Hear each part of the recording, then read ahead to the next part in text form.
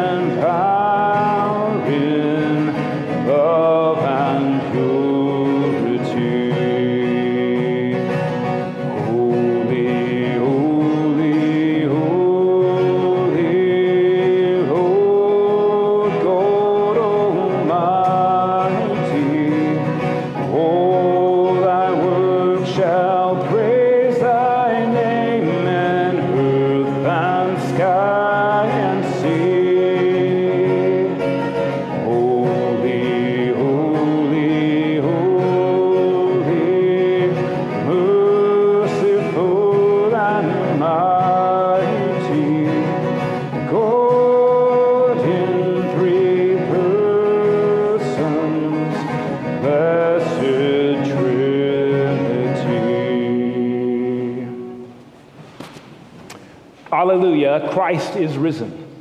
The Lord is risen indeed. Alleluia. Let's pray together. Almighty God, to you all hearts are open, all desires known, and from you no secrets are hid. Cleanse the thoughts of our hearts by the inspiration of your Holy Spirit, that we may perfectly love you and worthily magnify your holy name, through Christ our Lord. Amen. Glory be to the Father, and to the Son, and to the Holy Ghost, as it was in the beginning, is now, and ever shall be, world without end. Amen. Amen. The Lord be with you. Let us pray. O God, from whom all good proceeds, grant that by your inspiration we may think those things that are right, and by your mercifully guiding may do them. Through Jesus Christ our Lord, who lives and reigns with you in the Holy Spirit, one God, forever and ever. Amen. Please be seated. As you're being seated, our children are invited to Children's Chapel in the back with Mr. Alex.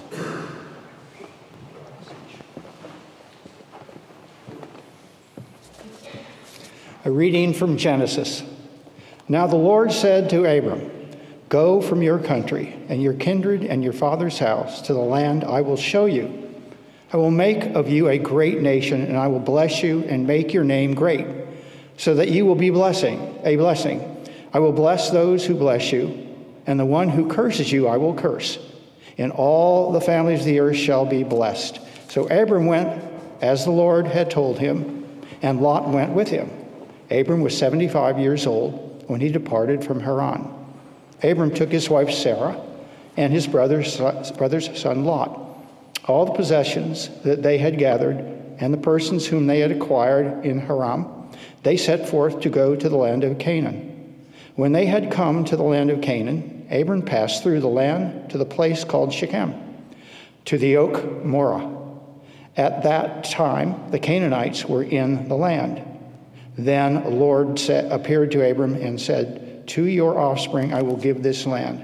So he built there an altar to the Lord who had appeared to him. From there he moved on to the hill country on the east of Bethel and pitched his tent, with Bethel on the west and Ai on the east. There he built an altar to the Lord and invoked the name of the Lord. And Abram journeyed on by stages towards Negeb. Hear what the Spirit is saying to God's people. Thanks be to God.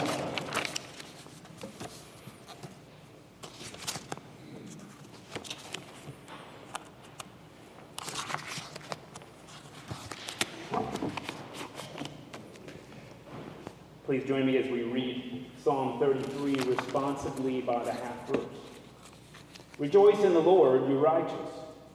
It is good for justice to sing praises. Praise the Lord with the harp. Play upon the psaltery and lyre. Sing for the Lord new song. Sound a fanfare with all your skill upon the trumpet. For your word, O Lord, is right. And all your works are sure.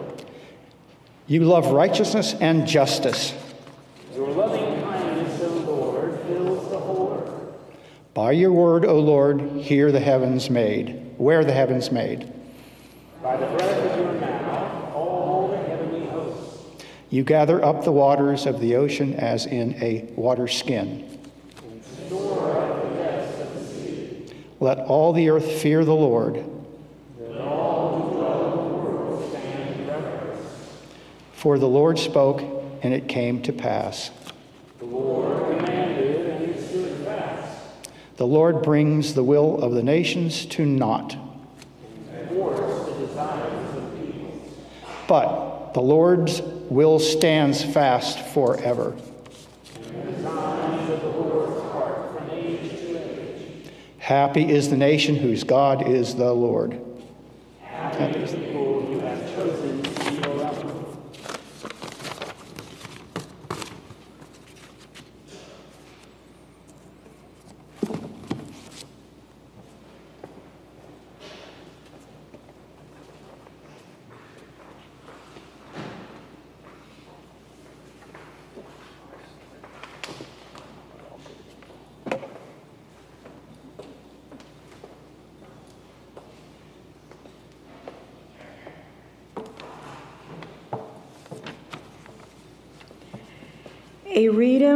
A reading from the letter of St. Paul to the Romans. The promise that he would inherit the world did not come to Abraham nor to his descendants through the law, but through the righteousness of faith. It is the adherents of the law who are to be the heirs. It is the adherents of the law who are to be the heirs, faith is null and the promise is void. For the law brings wrath, but there is no law, neither is there violation. For this reason, it depends on faith in order that the promise may rest on grace and be guaranteed to all his descendants, not only to the adherents of the law, but also to those who share in the faith of Abraham. That is the father of all of us, as it is written, I have made you the father of many nations. In the presence of the God in whom he believed, who gives life to the dead and calls into existence the things that do not exist, hoping against hope, he believed that he would become the father of many nations, according to what was said, so numerous shall your descendants be. He did not weaken in faith when he considered his own body, which is already as good as dead. He was about 100 years old. For which already as good as dead, for he was about 100 years old. Or when he considered the barrenness of Sarah's womb, no distrust made him waver concerning the promise of God, but he grew strong in his faith as he gave glory to God, being fully convinced that God was able to do what he had promised. Therefore, his faith was reckoned to him as righteousness. Now the words, "It was reckoned to him," were written not for his sake alone, but for ours also. It will be reckoned to us who believe in him who raised Jesus our Lord from the dead, who has handed over to the death for our trespasses and was raised for our justification. Hear what the Spirit is saying to God's people. Thanks be to God. I invite you to join me in hymn 412. We're going to sing the first and then skip to the 4th, 5th, and 6th verse. So 1, 4, 5, and 6.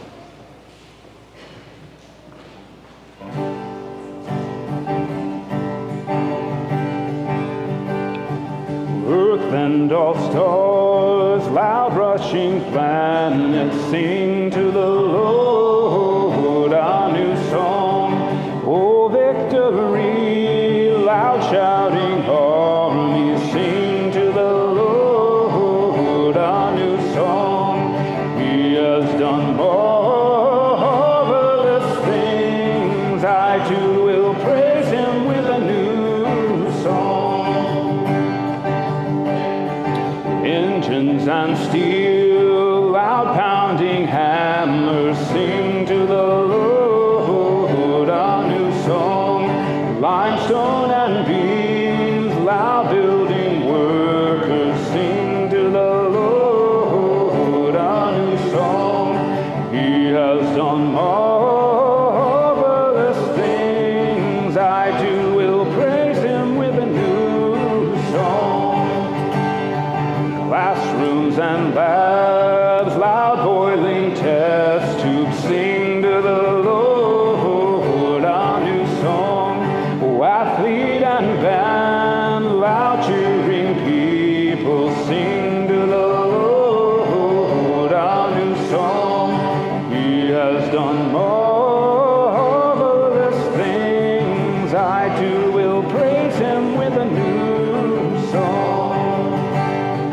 Knowledge and truth, loud sounding wisdom, sing to the Lord a new song. Daughter and son, loud praying members, sing to the Lord a new song. He has done marvelous things. I too will praise him with a new song.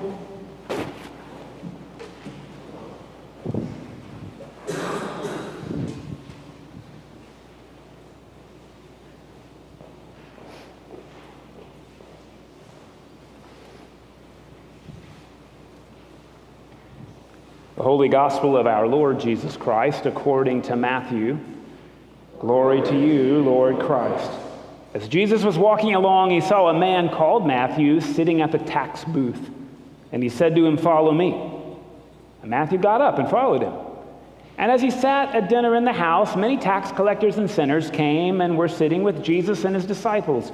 So when the Pharisees saw this, they said to his disciples, "Why does your teacher eat with tax collectors and sinners?" But when Jesus heard this, he said, "Those who are well have no need of a physician, but those who are sick. So go and learn what this means. I desire mercy, not sacrifice. For I've come to call not the righteous, but sinners." While Jesus was saying these things to them, suddenly a leader of the synagogue came in and knelt before him, saying, "My daughter's just died, but come and lay your hand on her and she will live." And Jesus got up and followed him with his disciples. And then suddenly a woman who'd been suffering from hemorrhages for 12 years came up behind him and touched the fringe of his cloak. For she said to herself, "If I only touch his cloak, I will be made well." Jesus turned and seeing her, he said, "Take heart, daughter, your faith has made you well." And instantly the woman was made well. When Jesus came to the leader's house and saw the flute players and the crowd making a commotion, he said, "Go away, the girl is not dead but sleeping." And they laughed at him. But when the crowd had been put outside, Jesus went in and took her by the hand, and the girl got up. And the report of this spread throughout that district. The Gospel of the Lord. Praise to you, O Lord.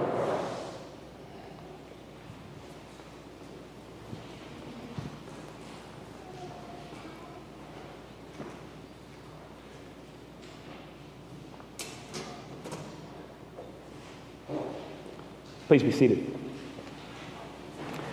So we have cleared, think through the church year, Advent, Christmas, Lent, Easter. We had the day of Pentecost and Trinity Sunday, and now this is called the season after Pentecost, or sometimes it's called ordinary time. And it may be tempting to think, oh, ordinary, like regular, and of course, no, what that's meant to say is this is ordered time. Curious, have you ever heard of somebody called the canon to the ordinary? The canon of the ordinary is the bishop's right-hand person, right? Do you know who the ordinary is? The bishop is the ordinary who sends orders for how it is we're to function liturgically. So ordinary time does not mean it's drab or regular. It means it's meant to be ordered. And we use green to say it's meant to be ordered toward our growth. Not just as individuals, but as communities. And the way we know we're doing it right is if there is fruit from our growth to share with the world. So this is how we're to order all the way through November. How do we grow? And this is the very beginning of one of the major story arcs in the Hebrew Bible. So reminder that throughout the 50 days of Easter, we read Acts instead of the Hebrew Bible to talk about how it is people were experiencing the risen Christ. But now we're going back into the Hebrew Bible, starting with Genesis, with the story narrative of God calling Abram.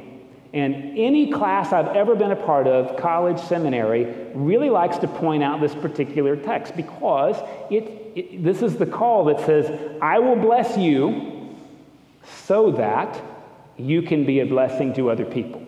Now, if you turn on the TV, you might find a message that says, God will bless you because you deserve it.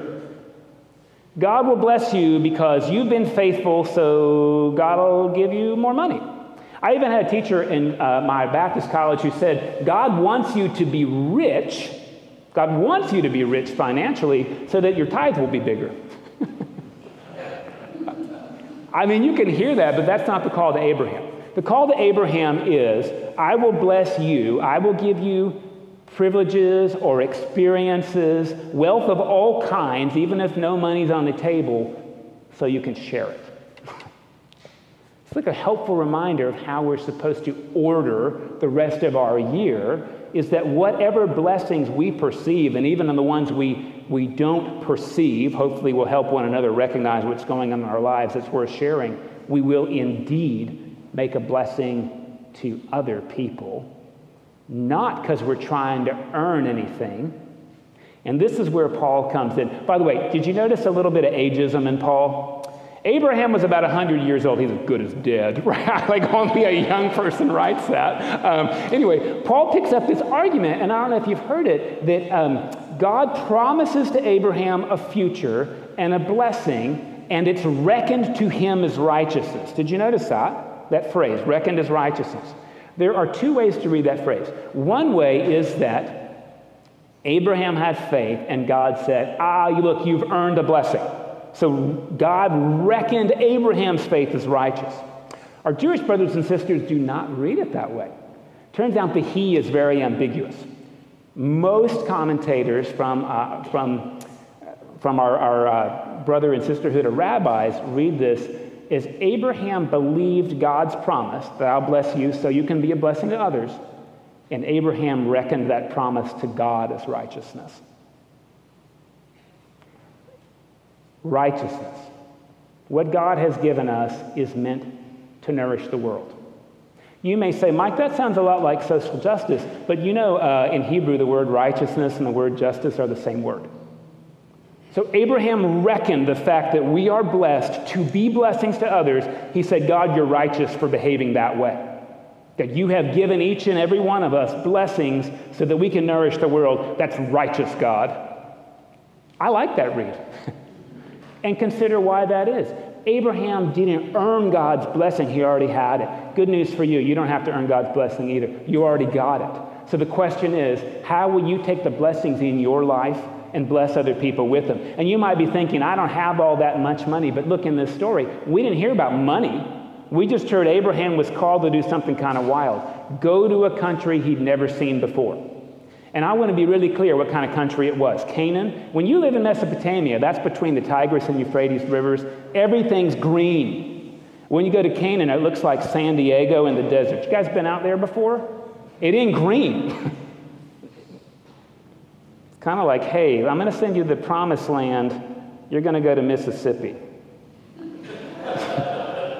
Oh, Lord. Look, I know I'm playing on sensibility. Nothing against Mississippi. Just playing on cultural stereotypes there, right? But this is essentially it. Abraham's going to leave New York City to go live in Mississippi.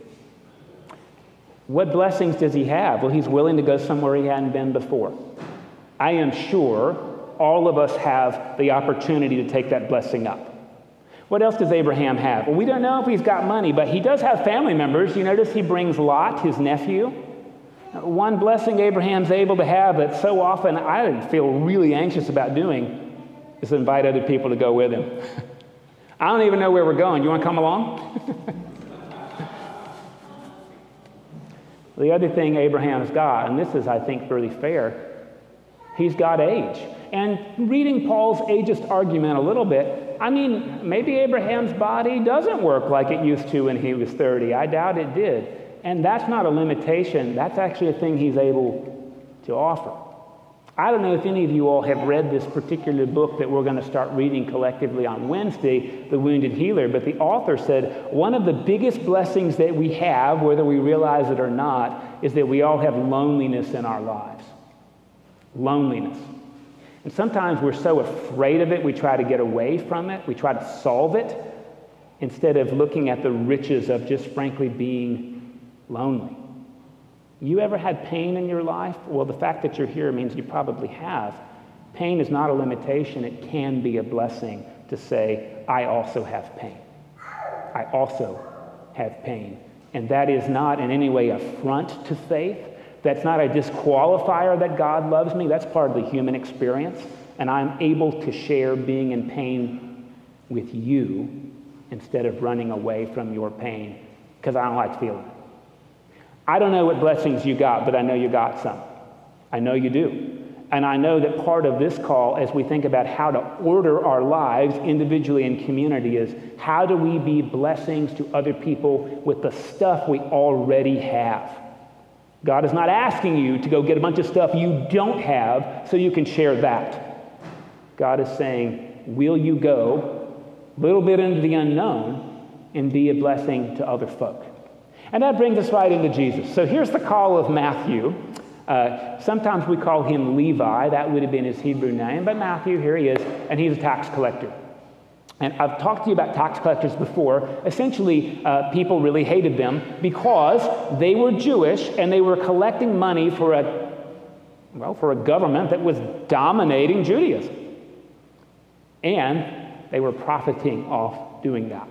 So much so that there was a stereotype in the ancient Near East that tax collectors were sort of like Benedict Arnolds for high profit. And not only were they taking money to support Rome, but they were enriching themselves. Apparently that happened some. But I do want you to know, I read this book, How the Irish Saved Civilization, which reviews some ancient documents. And I learned since last year when I talked about tax collectors that tax collectors were essentially a caste. You were born a tax collector and you had no choice. You couldn't leave the profession unless, well, you wanted to be a beggar. The army wouldn't take you. Your job was to be a tax collector whether you liked it or not. You like our IRS agents? I mean, I don't know any. But at prima facie value, right, we might say, like, I don't like what you do. So this is Matthew's lot in life. And what's really interesting is Jesus says, follow me, and he goes. He invites a guy whose politics and associations nobody else likes. In fact, they hate. Jesus says, hey, Benedict Arnold, why don't you come follow me? I don't know if you realize, but there's at least 2 disciples out of the 12 that hated Matthew without knowing him. Simon the Zealot and Judas Iscariot. These were guerrilla sort of tacticians who were fighting the Roman Empire, even assassinating people to overthrow them. Not only were they killing soldiers, they were killing tax collectors. So there's this really interesting thing that at least 3 of the disciples hated each other without knowing each other. And part of the miracle is that Jesus got them to sit down at the same table. We don't have any story that says tax collecting's right or wrong. We don't have that story. We don't have a story where Jesus says, guerrilla warfare, that's the way to go. We don't have that. What we have is Jesus takes people who hate each other and he gets them to share a meal. Do you have that blessing?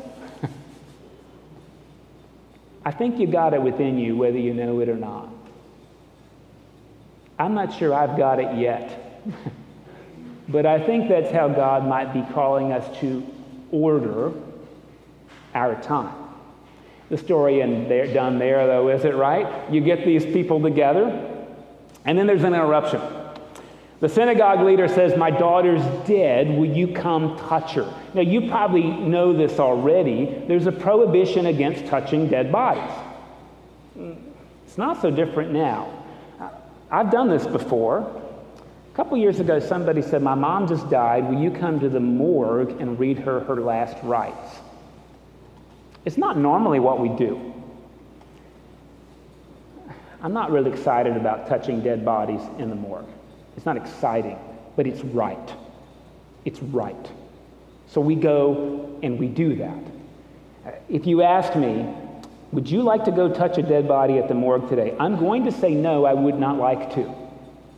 But I'm able to go into strange country when I recognize there could be a blessing for people who just aren't sure what's happening with their mom, who was 50 degrees when I touched her. I don't think we've gotten over this. Touching dead things is a concern for us. It is.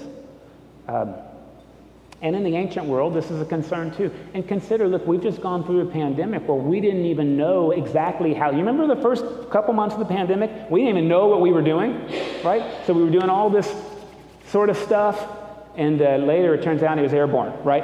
And this stuff was really good for us, but maybe not necessarily one-to-one with COVID, right? I mean, we're still trying to figure that sort of stuff out because we realize diseases are communicable. And quarantining is an old strategy, right? So in the ancient world, when somebody dies, the mortician buries them, and then they go away for a bit before they come back to make sure they didn't catch anything, right? This is like sensible public health. So we still contend with some of this. Anyway, Jesus goes. I don't know if you noticed in the story, the dad said she was dead, but the story didn't say she was. Do you catch that? Touch my daughter because she's dead. And Jesus says, she isn't dead. She's asleep. And everybody laughs at him. When I hear this story, I got to tell you, there are people in my life I have written off as dead who are very much still alive. I just don't want to be around them. What blessing does Jesus offer? He goes into a room where people are scared of death, and he says, get up. He says, get up. I wonder, well, I'm actually pretty convinced that the world could use a few more people who visit people we've written off for dead and also say, now get up. and here's my hand, and I'll help you up. This is really different from going to somebody who you've written off for dead and say, darn it, get up now. Instead, Jesus offers not a handout, he offers a hand up, and he says, here I am to help you up. Now look, if you've been a parent, you've probably had this experience where you told your kid something 9,000 times and they never did it, and then Aunt Jeanette, who they've never met in their life, tells them the thing, and they do it immediately.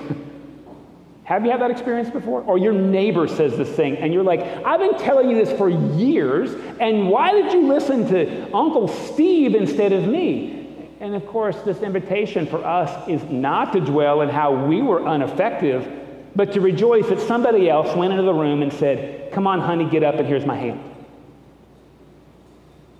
And I wonder if part of the call we have for ordering the rest of our summer all the way up into November is frankly to have more people around the bedside of folks we've written off with their hands out saying, I sure hope you'll take my hand and get up.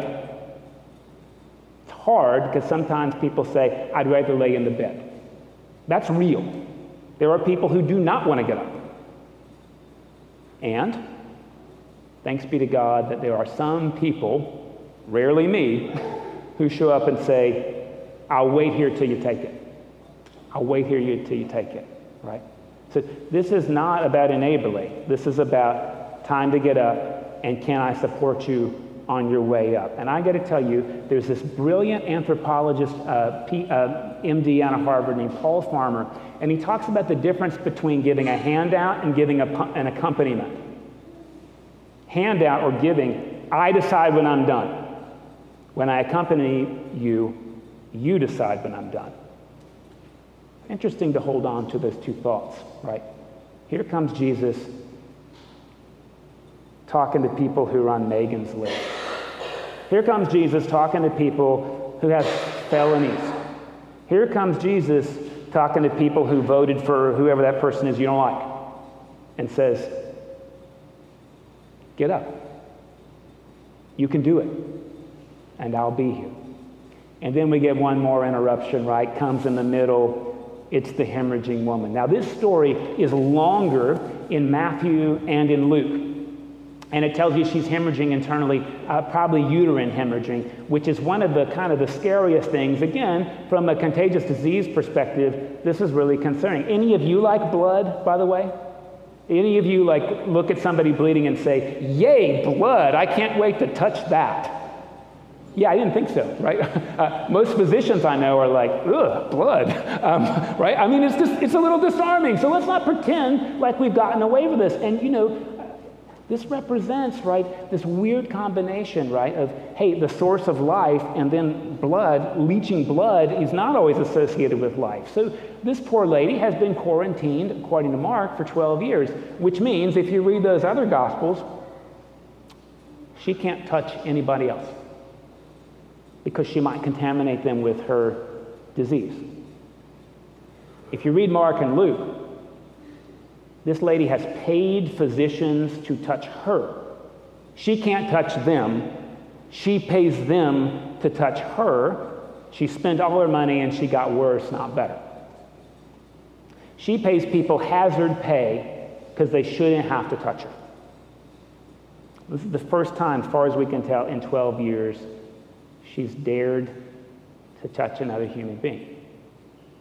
You notice what it says? She touches him on the fringe of his clothes. This is a lady living on the fringes who touches Jesus on the fringes. There's something a little deeper than that going on. I got as a visual aid for you something our Jewish brothers and sisters use in the synagogue called a talit.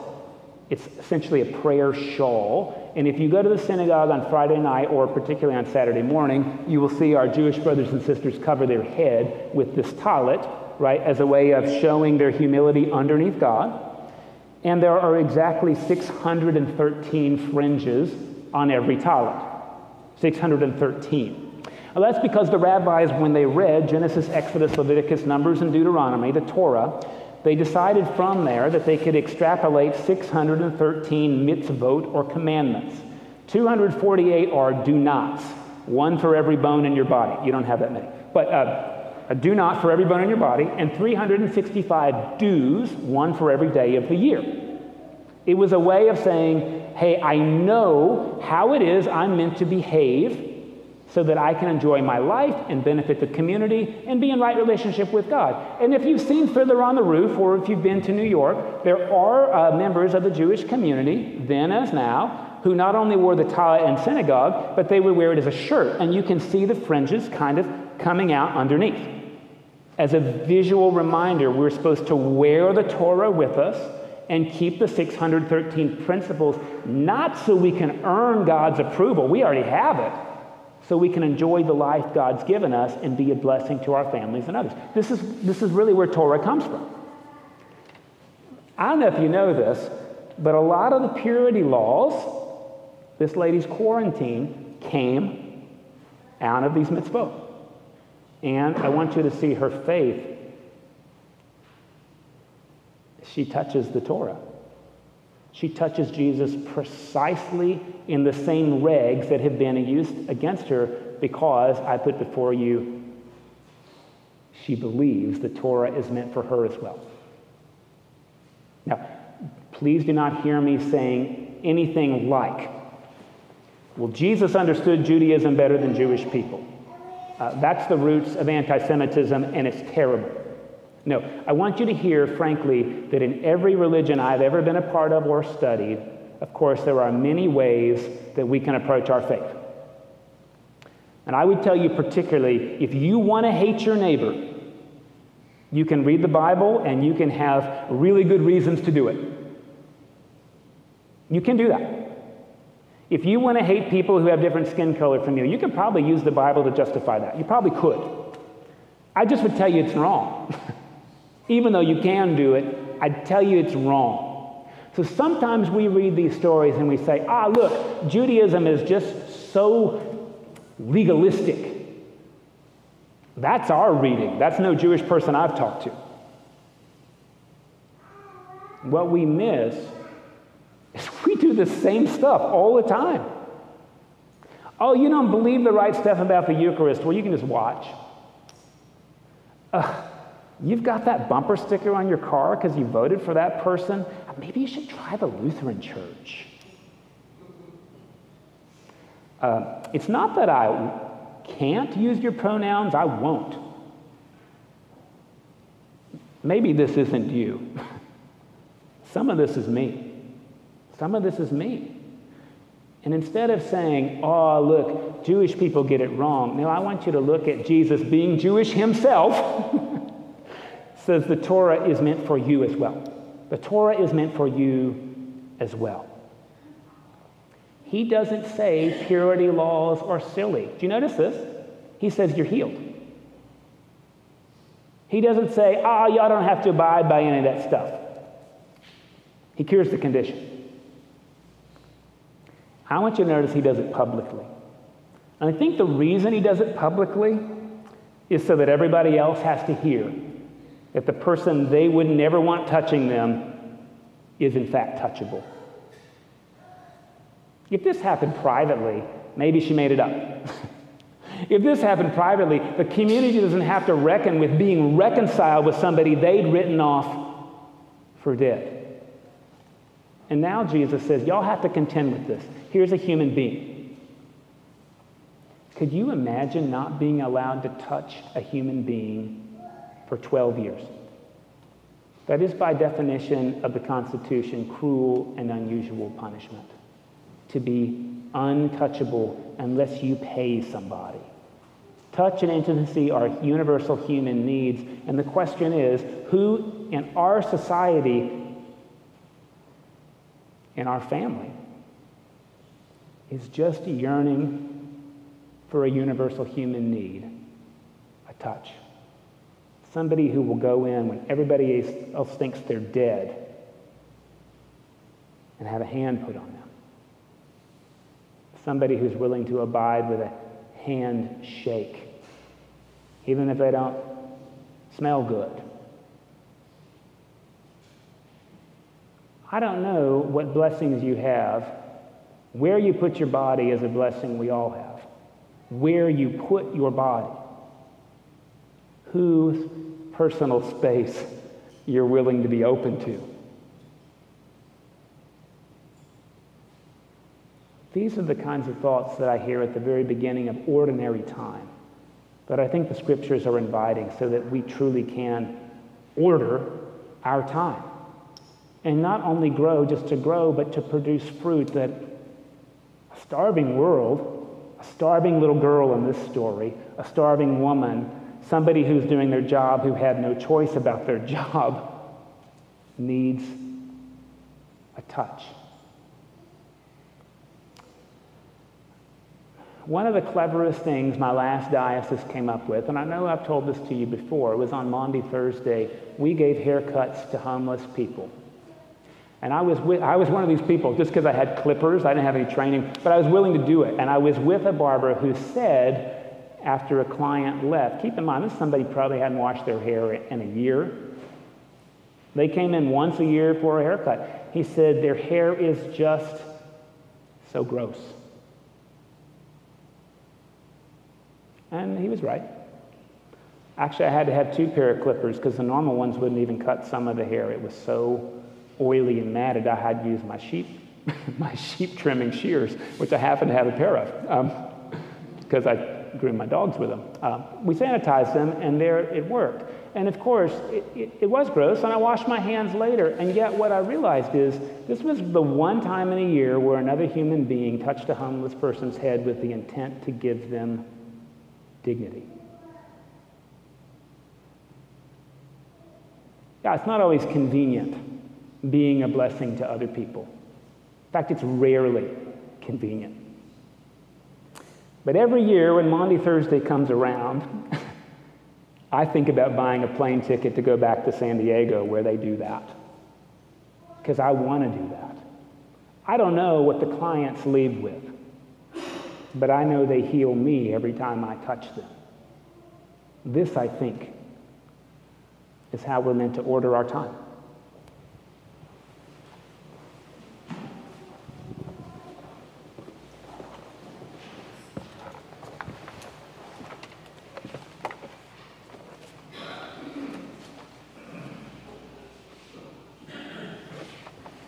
Please join me as we pray our faith in the words of the Nicene Creed. We believe in one God, the Father, the Almighty, maker of heaven and earth, of all that is seen and unseen. We believe in one Lord, Jesus Christ, the only Son of God, eternally God the Father, God of God, light of light, true God, begotten and not made, of one being with the Father. Through him all things were made. For us, for our salvation, he came down from heaven. By the power of the Holy Spirit, he became incarnate of the Virgin Mary and was made man. For our sake, he was crucified under Pontius Pilate. He suffered death and was buried. On the third day, he rose again in accordance with the Scriptures. He ascended into heaven and is seated at the right hand of the Father. He will come again in glory to judge the living and the dead, and his kingdom will have no end. We believe in the Holy Spirit, the Lord, giver of life, who proceeds from the Father and the Son. With the Father and the Son, he is worshipped and glorified. He has spoken through the prophets. We believe in one holy Catholic and Apostolic Church. We acknowledge one baptism for the forgiveness of sins. We live for the resurrection of the dead and the life of the world to come. Amen.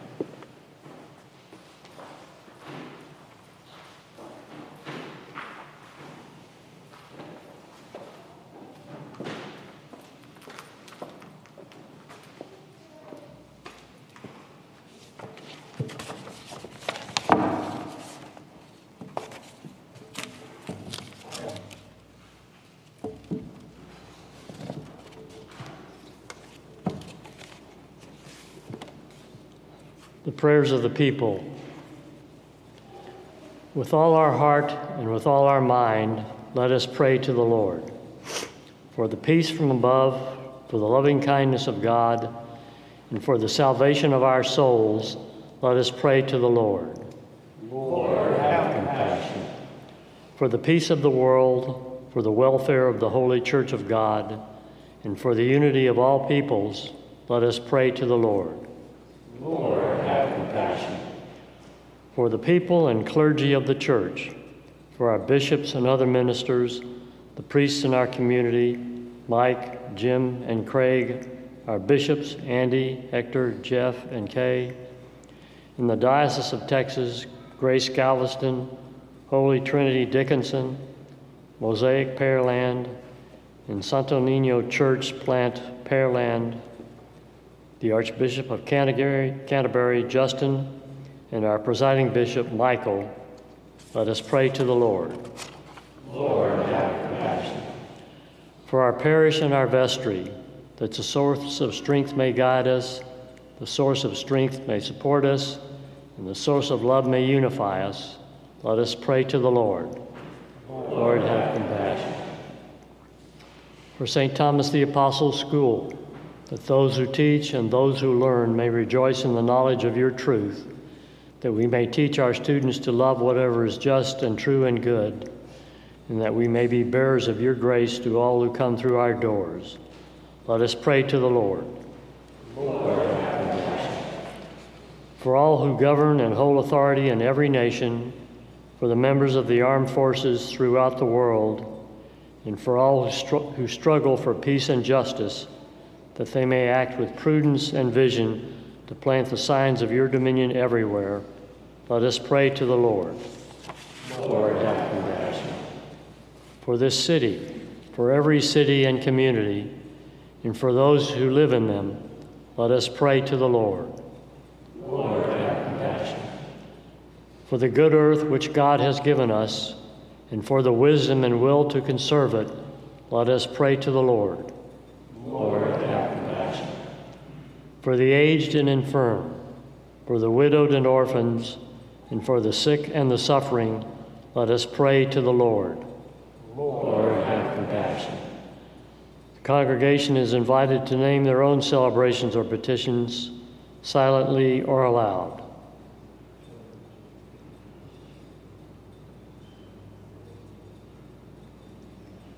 Let us pray to the Lord. Lord, have compassion. For the poor and the oppressed, for the unemployed and the destitute, for prisoners and captives, and for all who remember and care for them, let us pray to the Lord. Lord, have compassion. For all who have died in the hope of the resurrection, and for all the departed, let us pray to the Lord. Lord, have compassion. For deliverance from all danger, violence, oppression, and degradation, let us pray to the Lord. Lord, have compassion.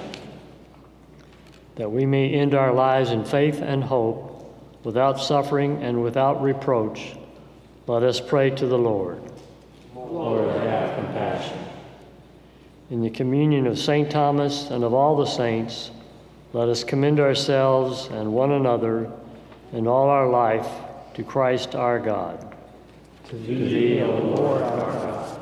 Let us confess our sin against God and our neighbor.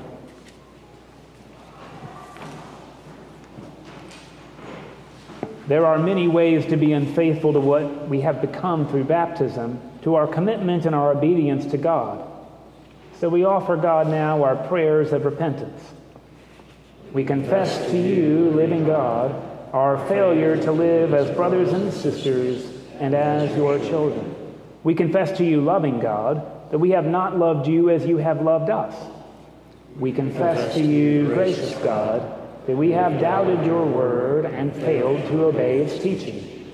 We confess to you, merciful God, our desire to own you and contain you within our doctrines and theologies. We confess to you, Almighty God, that we do not acknowledge you as Lord of all the earth. Forgive us and redeem us, for we have not allowed your presence to shine among us. There are many ways in which we have failed in our commitment and obedience to our fellow men and women. We will turn towards our neighbors and our friends and offer them our prayers of repentance. The Almighty and compassionate Lord offer you absolution and remission of all your sin, true repentance, amendment of life, and the grace and consolation of the Holy Spirit. Amen. Amen.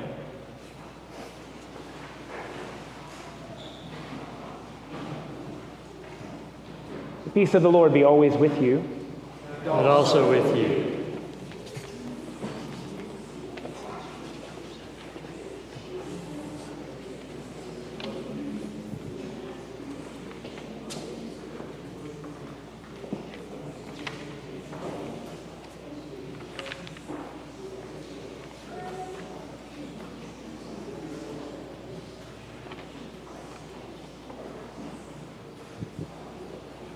Good morning, and thank you for worshiping with us at St. Thomas today. If you're new to us or haven't done this before, there are some little cards in the room right behind the one we're sitting in. We call it the narthex. They say welcome on them, and we'd be tremendously grateful if you'd fill one out and put them in the blue basket. And look, if you don't want to call, don't check that box and you won't get one, so you decide what follow-up looks like. But we would just be absolutely thrilled if you would fill one of those out so we have a record of your visit. And thanks for worshiping with us today.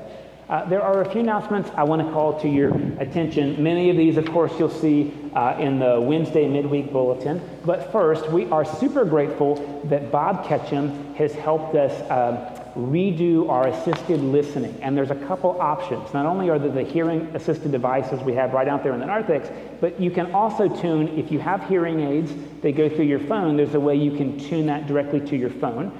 Bob has made a super easy to follow instruction sheet that's right there in the narthex, and if you have any questions, I probably can't answer them, but I could connect you with Bob. And I just want to tell you, this is what's so super amazing about what Bob does.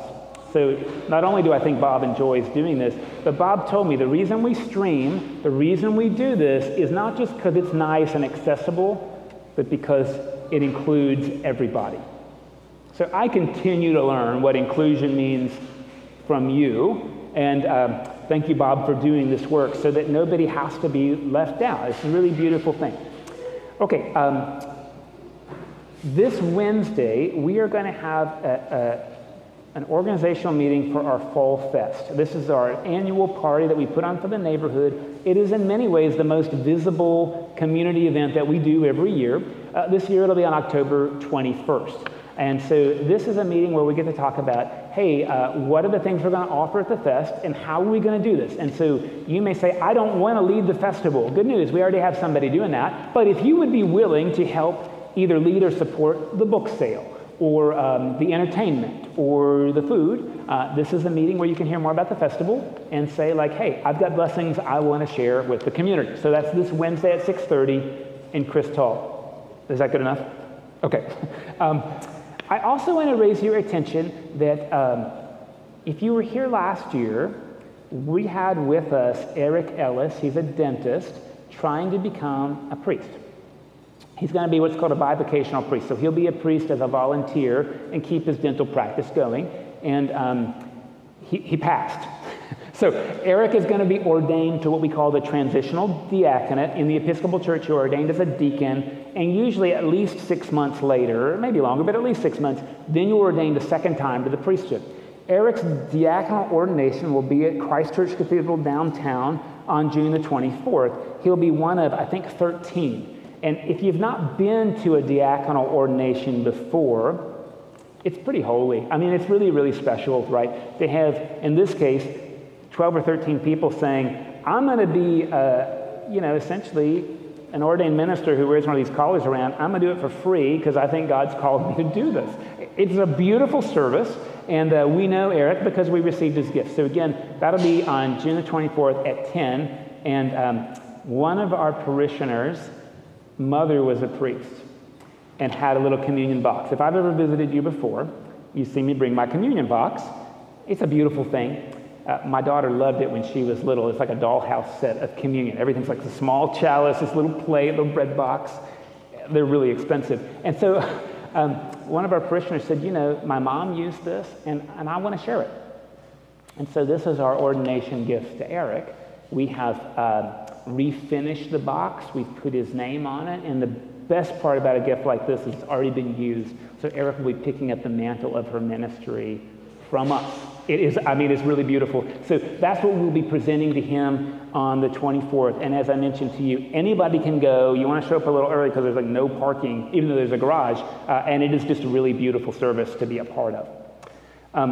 Hey, Vicki continues to thank you for all of the great materials from St. Vincent's House that you're giving toward the Nearly New, way beyond what they asked for, and they're just delighted to be able to help people. So I know I've been saying that, but you keep doing it, so thank you. We are starting a new study this Wednesday. It's called The Wounded Healer by Henri Nouwen. We're going to meet at 9 o'clock. We'll be done by 10. And it's like 20 pages of reading a week, but it is really an interesting book, and it speaks compellingly as sort of I try to mention a little bit about the blessings we have that we don't even always think we have, and even when we have them, we're not sure they're blessings. So if this book appeals to you, it's a lovely book, and we'll be reading it in community starting this Wednesday. One other community announcement. Last week I mentioned to you that one of our school teachers, Janet Baker, her husband was diagnosed with cancer and had a couple of months to live. He died this week. And so this is Ron Baker. Some of you know him, some of you don't. Please pray for the Bakers. I mean, this was very sudden. You'll see by Wednesday, we think the service is this Saturday at 2. It'll be at Clear Lake Presbyterian. Janet taught there for about 25 years in the early childhood development while teaching here as well. But please, prayers for Janet, and we'll confirm in the e-news that it'll be Saturday at 2. Just can't imagine, right? We can't imagine. So, one of these things I just want to offer to you pastorally is a lot of times when somebody dies, they get a bunch of cards, and then they don't hear anything again.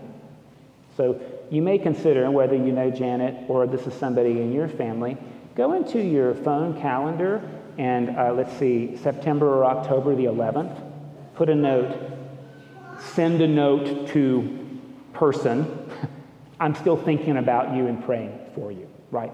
The first couple of weeks, people are so inundated with Social Security and clearing titles, they have a hard time really receiving the notes we give. So send one and then send another one. This is just what I would encourage you to do if you know Janet. But just as a life skill, it's just so lovely to hear a year later somebody's still thinking about you because you're not done grieving, right? You're not done grieving, and to know somebody's thinking about you is a gift. So I just want to offer that to you. The last thing I want to do is celebrate our grads. So if you look on the back of your bulletin, we've got names of graduates. There's even a picture of Alex Abney. Thanks, Heather, for that. We left one grad off, and I want to recognize that Sean Schulting graduated in December for Houston Community College with his AA. So we're just really celebrating all that happens with our graduates. So they've worked hard, and we're sending them out into the world. And so I want to offer this prayer for graduates. Gracious and caring God, our source of light, we ask for your almighty hand to be upon our graduates as we send them forward. With their classes and grading now complete, may they strive toward excellence in all they do. With the applause of ceremonies quieted, may they celebrate and lift up those who are around them. With speeches concluded, may their voices rise up to pronounce peace and justice in the world. With fanfare ceasing, may they find bliss in future endeavors and adventures. With degrees and credentials in hand, may their achievements grow and enrich their communities. Educated in knowledge, virtue, wisdom, and faith, may they discover holiness in the midst of life's blessings as well as life's challenges. And as their careers commence, may they conduct their life's work with exceptional skill and integrity, inspired to go forth and join you in repairing the world from this day onward. Amen. Congratulations to all of our graduates, and as I've mentioned before, Jesus had to learn too. So this is holy business, learning and going forth to be a blessing to others. I just want to prepare you that I intentionally have changed the Lord's Prayer. So when we get there, you might want to look at the bulletin. This comes from the New Zealand Book of Common Prayer. It is a little different. I hope you'll enjoy it for the next couple of weeks. Don't worry, the regular Lord's Prayer will come back. But we're doing this to worship alongside our New Zealand brothers and sisters today. Continue to walk in love, as Christ first loved us and gave himself for us, an offering and sacrifice to God.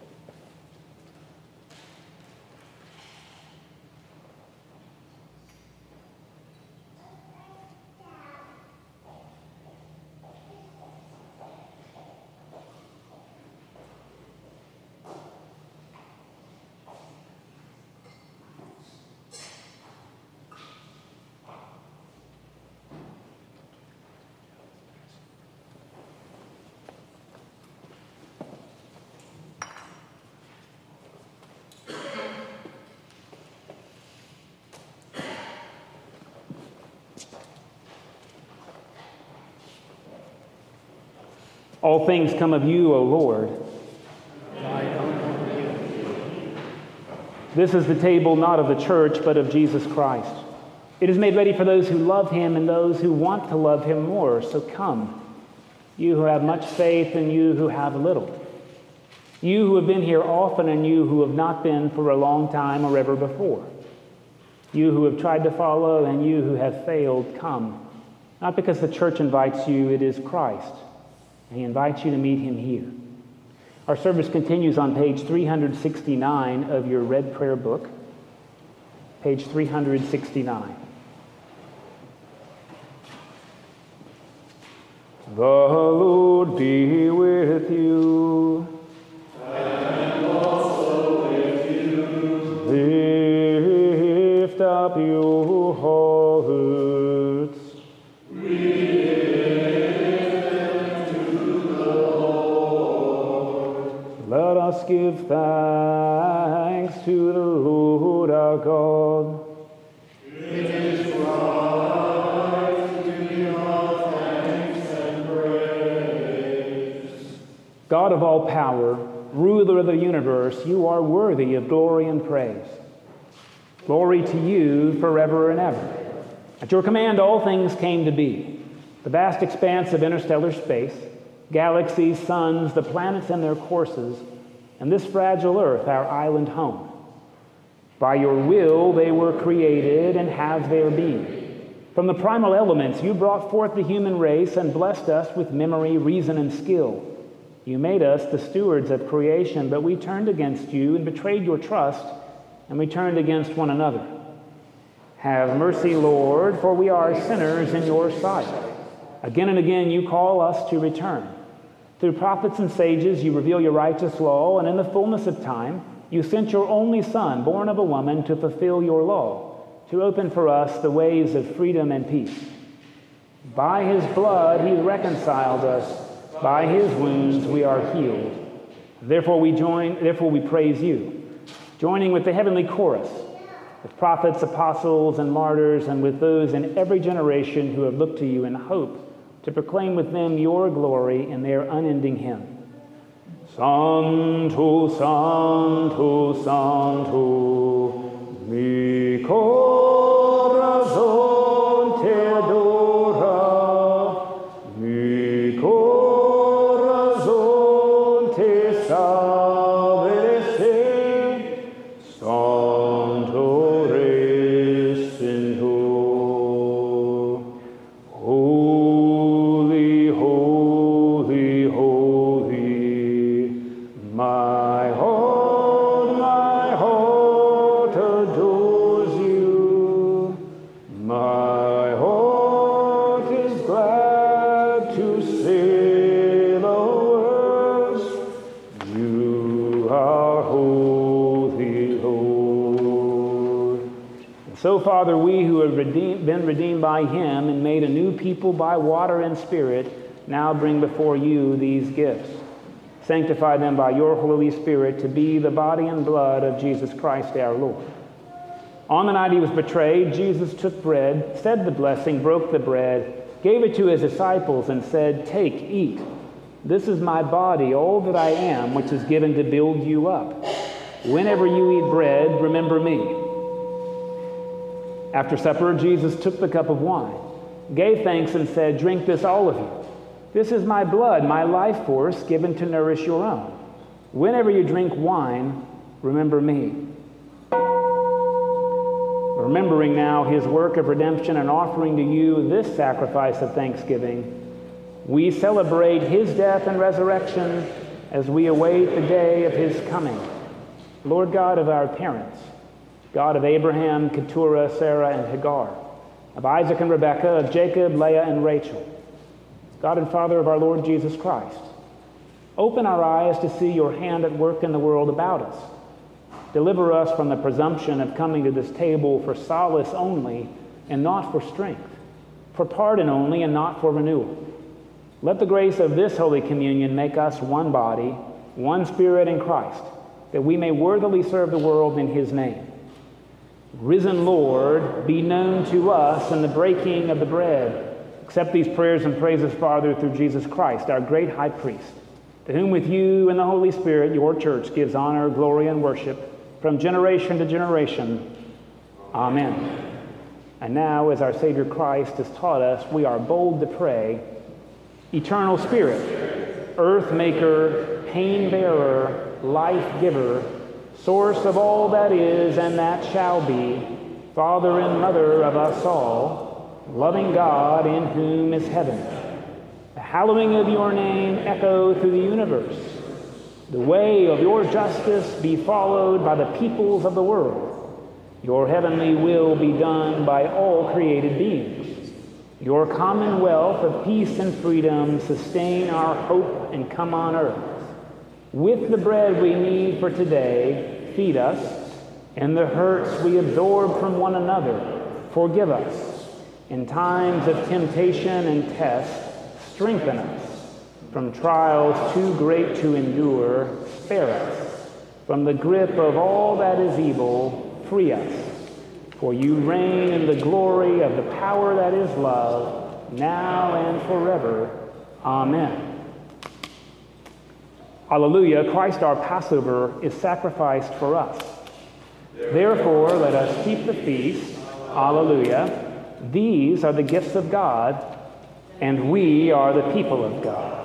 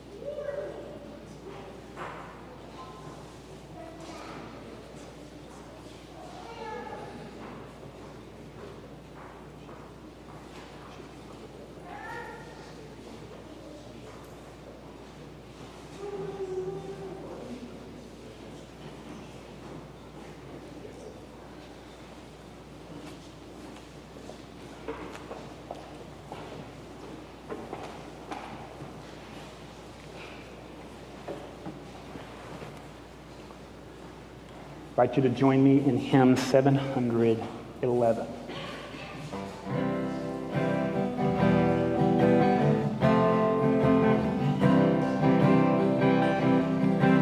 Seek ye first the kingdom of God and its righteousness, and all these things shall be added unto you. Alleluia, alleluia,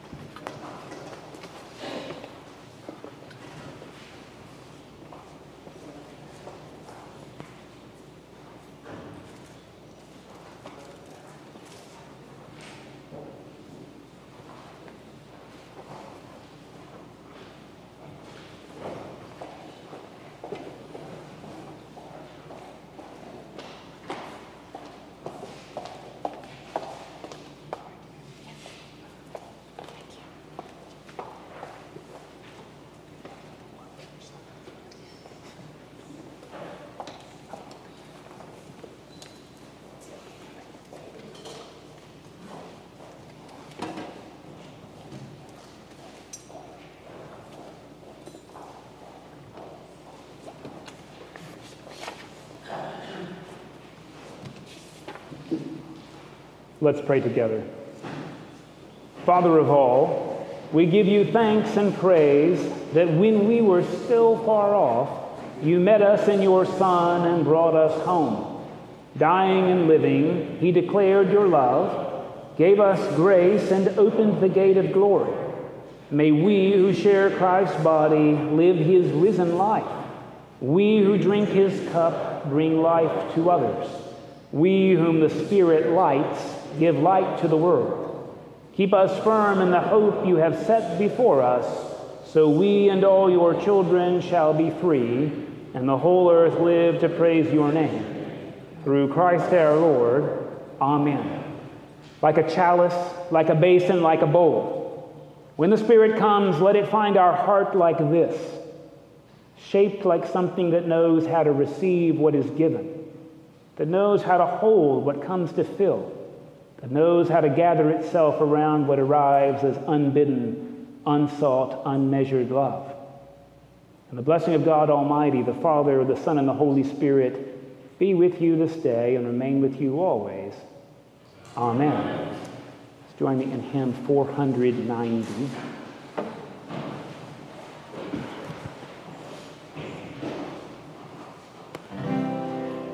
I want to walk as a child of the light. I want to follow Jesus.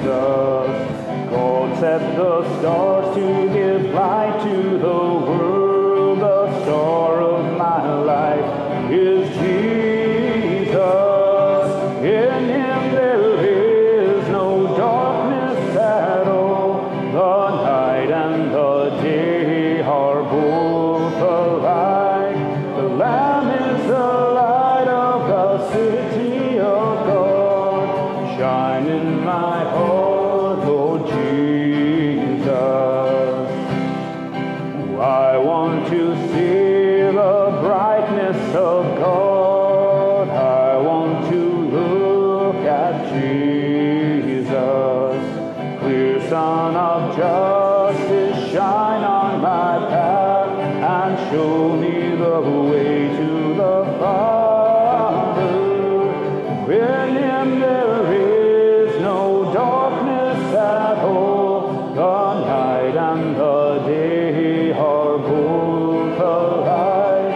The Lamb is the light of the city of God. Shine in my heart, Lord Jesus. I'm looking for the coming of Christ. I want to be with Jesus. When we have run with patience the race, we shall know the joy of Jesus. In him there is no darkness at all. The night and the day are both alike. The Lamb is the light of the city of God. Shine in my heart, Lord Jesus.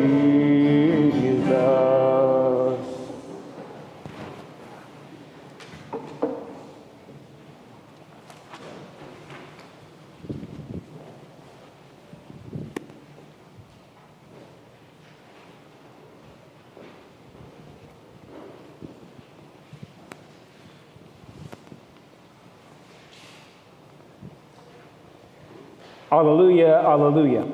Go in peace to love and serve the Lord.